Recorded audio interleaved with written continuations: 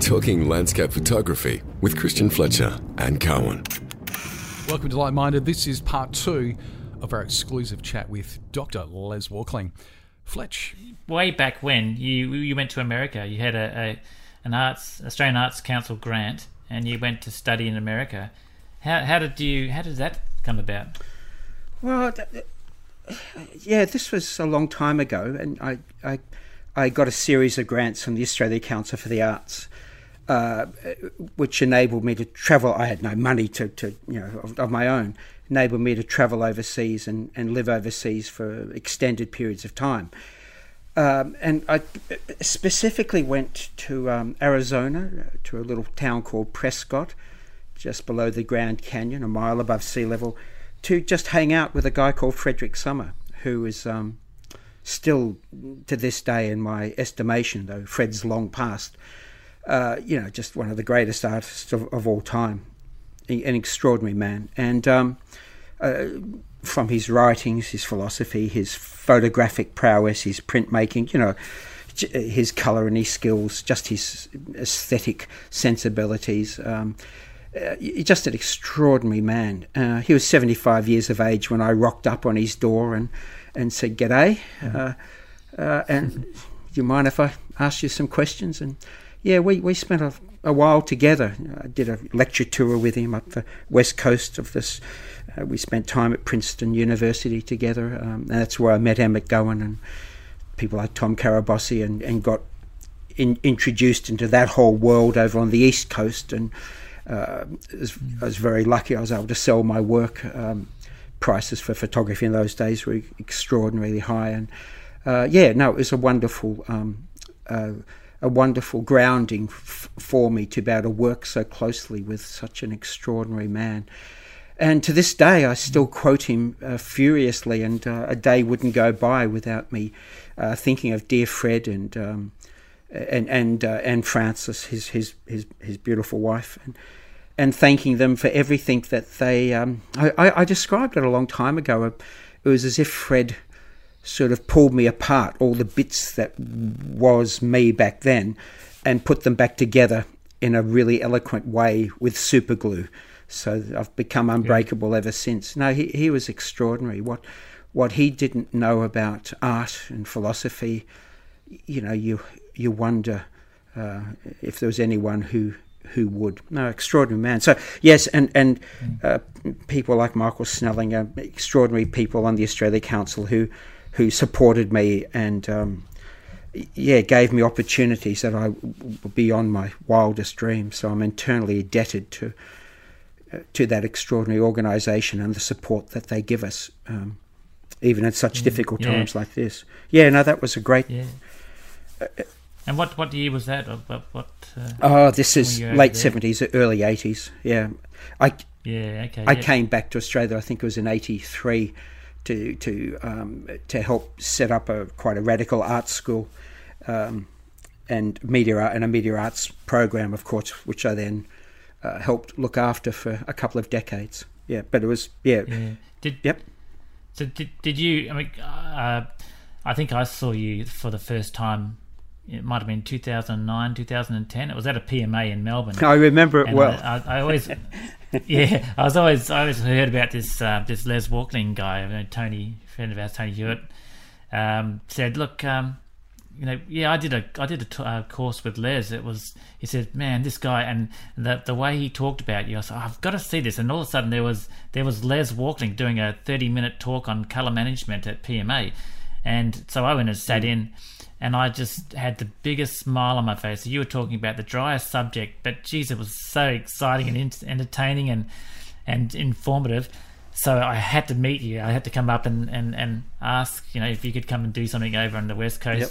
So, can you say that passing on your knowledge is a passion, or is it more than that, or what makes you enjoy the teaching?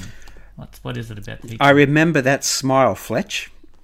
I can see it like it was yesterday. Oh no, you endeared yourself to me. You didn't even have to open your mouth. That smile said it all. Look, I to this day, even though I left university a few years ago, Still a third of my time, a third of my income is devoted to education. Yeah, I think it's, if you can help people and not hinder them, if you can help them more than hinder them, I think it's, there's a bit of social good in there. Sharing, of course, is what makes the world go round. It's the biology of survival. You can't reproduce on your own, Fletch. So I keep saying that to my wife.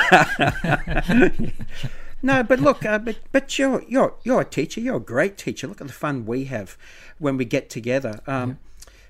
You know what it takes. You know what it's like. It's just magical for people to have those moments. And as we used to say, art school's such an extraordinary place. Even if it just saves you a few years, leapfrogs you forward a few years, it's worth the investment. And in like any unregulated industry, like the world of art, the world of photography, you can make it up as you go. So you can be so responsive. You don't need legislative change. You don't need to convince anyone in a standards committee that this is a good idea and get people who normally wouldn't agree to agree. You just click a button and you just do it. And so art schools were just a natural site for such experimentation, and for people just to do crazy things, just in the hope that they will end up producing something of interest or worth. That was the hypothesis anyway. Now, of course, poor Andre's now teaching at RMIT in my old art school and suffering the craziness of our art schools' deprivations these days. So he's in the firing line now. But no, we still spend a third of our time, almost a third of our time, and certainly a third of our income still comes from education. We take it very seriously. Yeah. Talking of education, we're actually pretty excited to talk to you, Dr. Walkling. So we actually put a message on our Instagram last night to ask our listeners if they had any questions for you. Oh, cool. Yep. And incidentally, our Instagram is Like Minded Podcast, so just do a search for that. So if you don't mind, we've got one in here, and this is from Natalie A. So I'm just going to read this verbatim. Does Les have any additional techniques for maximising image quality throughout the process from capture to print, other than the basics such as using a tripod, low ISO, avoiding apertures affected by diffraction, etc.? He's got about 50 years of ideas to add to well, that. I mean, it begs another question, doesn't it? That's perhaps even more telling. And that is, how do we define quality in a photograph? And therefore, if you don't start from that premise, by beginning with a discussion with yourself about what you love about the medium, then you can just end up running around chasing a tail that's not there to be caught. And you see this in a lot of people quite new to the medium, where the technological prowess is just overwhelming, and the gadgetry and the constant change is overwhelming, and they rock up to a seminar or a workshop just sort of out of sheer love and passion for this thing we all love and are passionate about, the world of photography. But of course they're just begging for forgiveness because they're lost.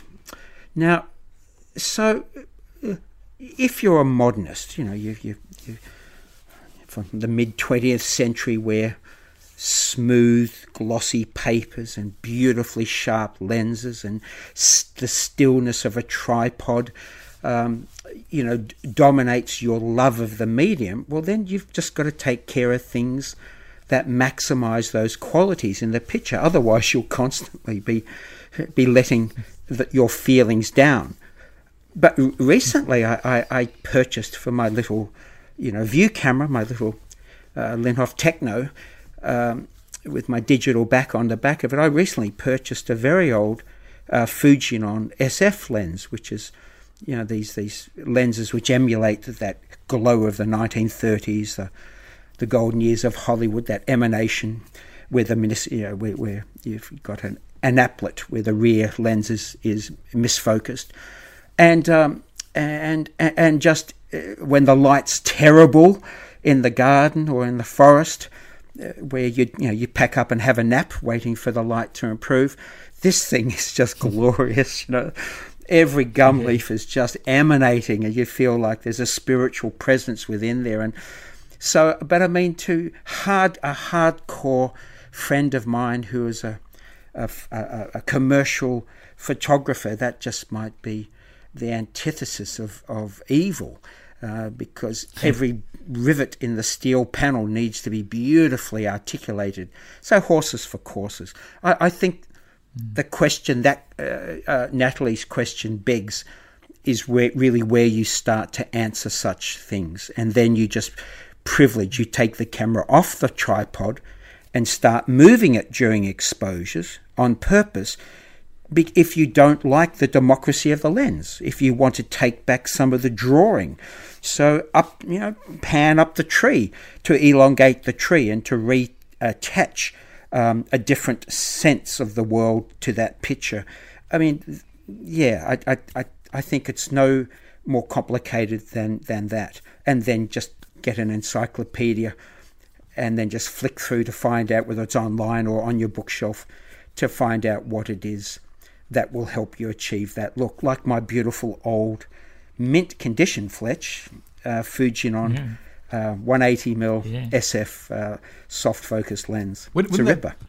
Wouldn't that be amazing if that got delivered while we're actually doing this podcast?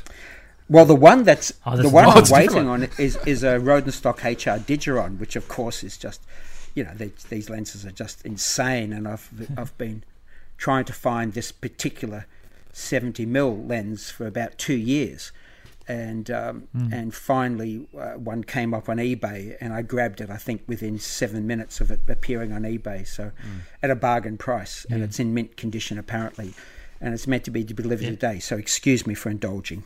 Yep. Look, we don't normally talk about gear terribly much on the podcast, but I do have another question here, and this is via Instagram, sort of going down this path. This one is from Leo Port, who's a follower of Ricardo da Cunha. Leo? Yeah. I think Leo very well. He's got a question. Why is Les the only one from ND5 who uses a Hasselblad? Grenade throwing. Oh. I've actually written a very, very long essay on this, and I won't even attempt to paraphrase that.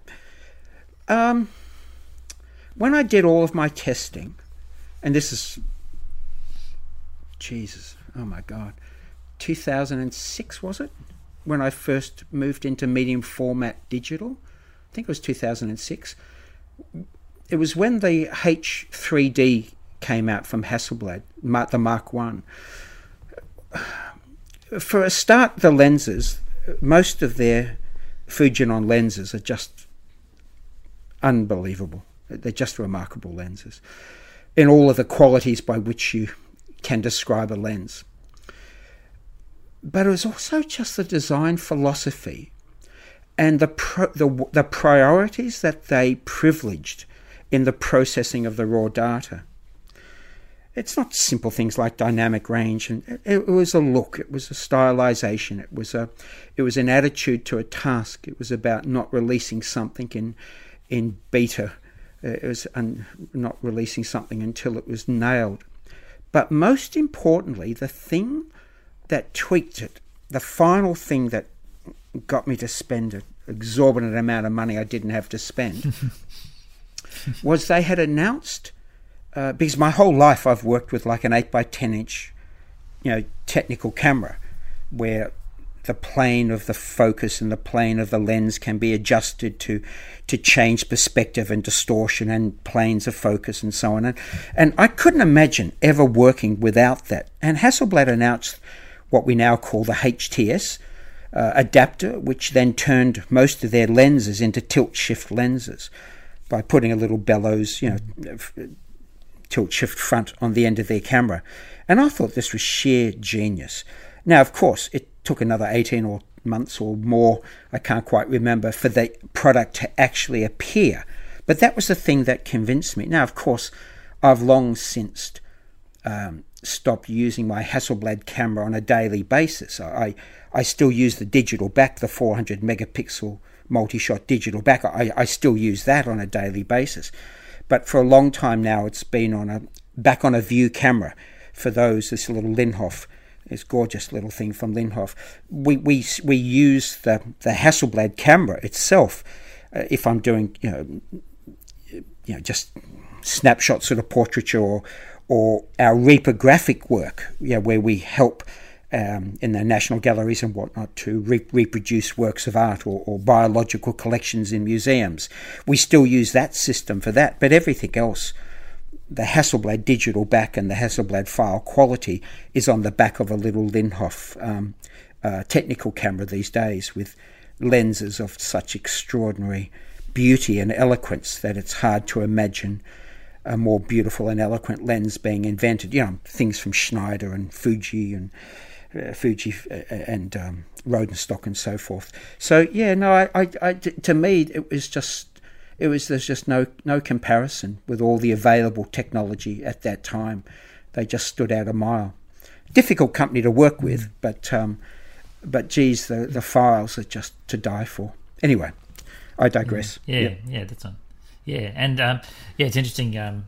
We talk about quality and getting the tripod out and doing all those things to make your image perfect. I went through that when I bought my Phase 1. It was like, I've got to just get this detail. I have to resolve every bit of sand. I have to see all those, every single leaf. And my wife said to me one day, she goes, "Christian, what happened to you? Back when you were shooting with your Fuji panoramic film camera, you went out and you captured light. You were capturing an emotion. I looked at those old shots that you took and they were so nice. And now you're just showing me this stuff that's sharp and accurate and nicely exposed, but there's no emotion anymore." So I think that's a really important thing to think about when you're going out to take photos, and that's definitely something I learnt from the ND5 gigs that we did together, like with you and Pete and Tony and my brother. As we went along, that emotion sort of became more important, and the message, all those stories.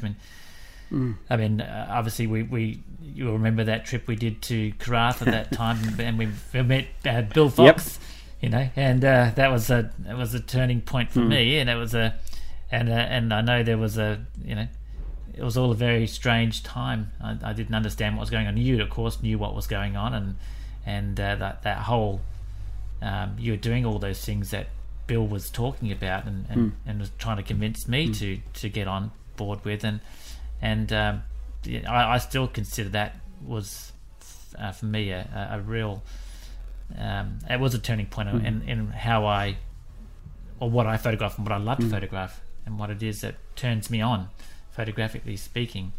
So it's it's all well said, Fletch. Really well said. I mean, that was thanks to Form, as an organisation, to be able to spend so much time in motel rooms and in the field with a major senior curator like Bill from the Reno Museum, of course, of the Altered Landscape, and be curated, have your work co-curated by such a senior figure is a remarkable privilege.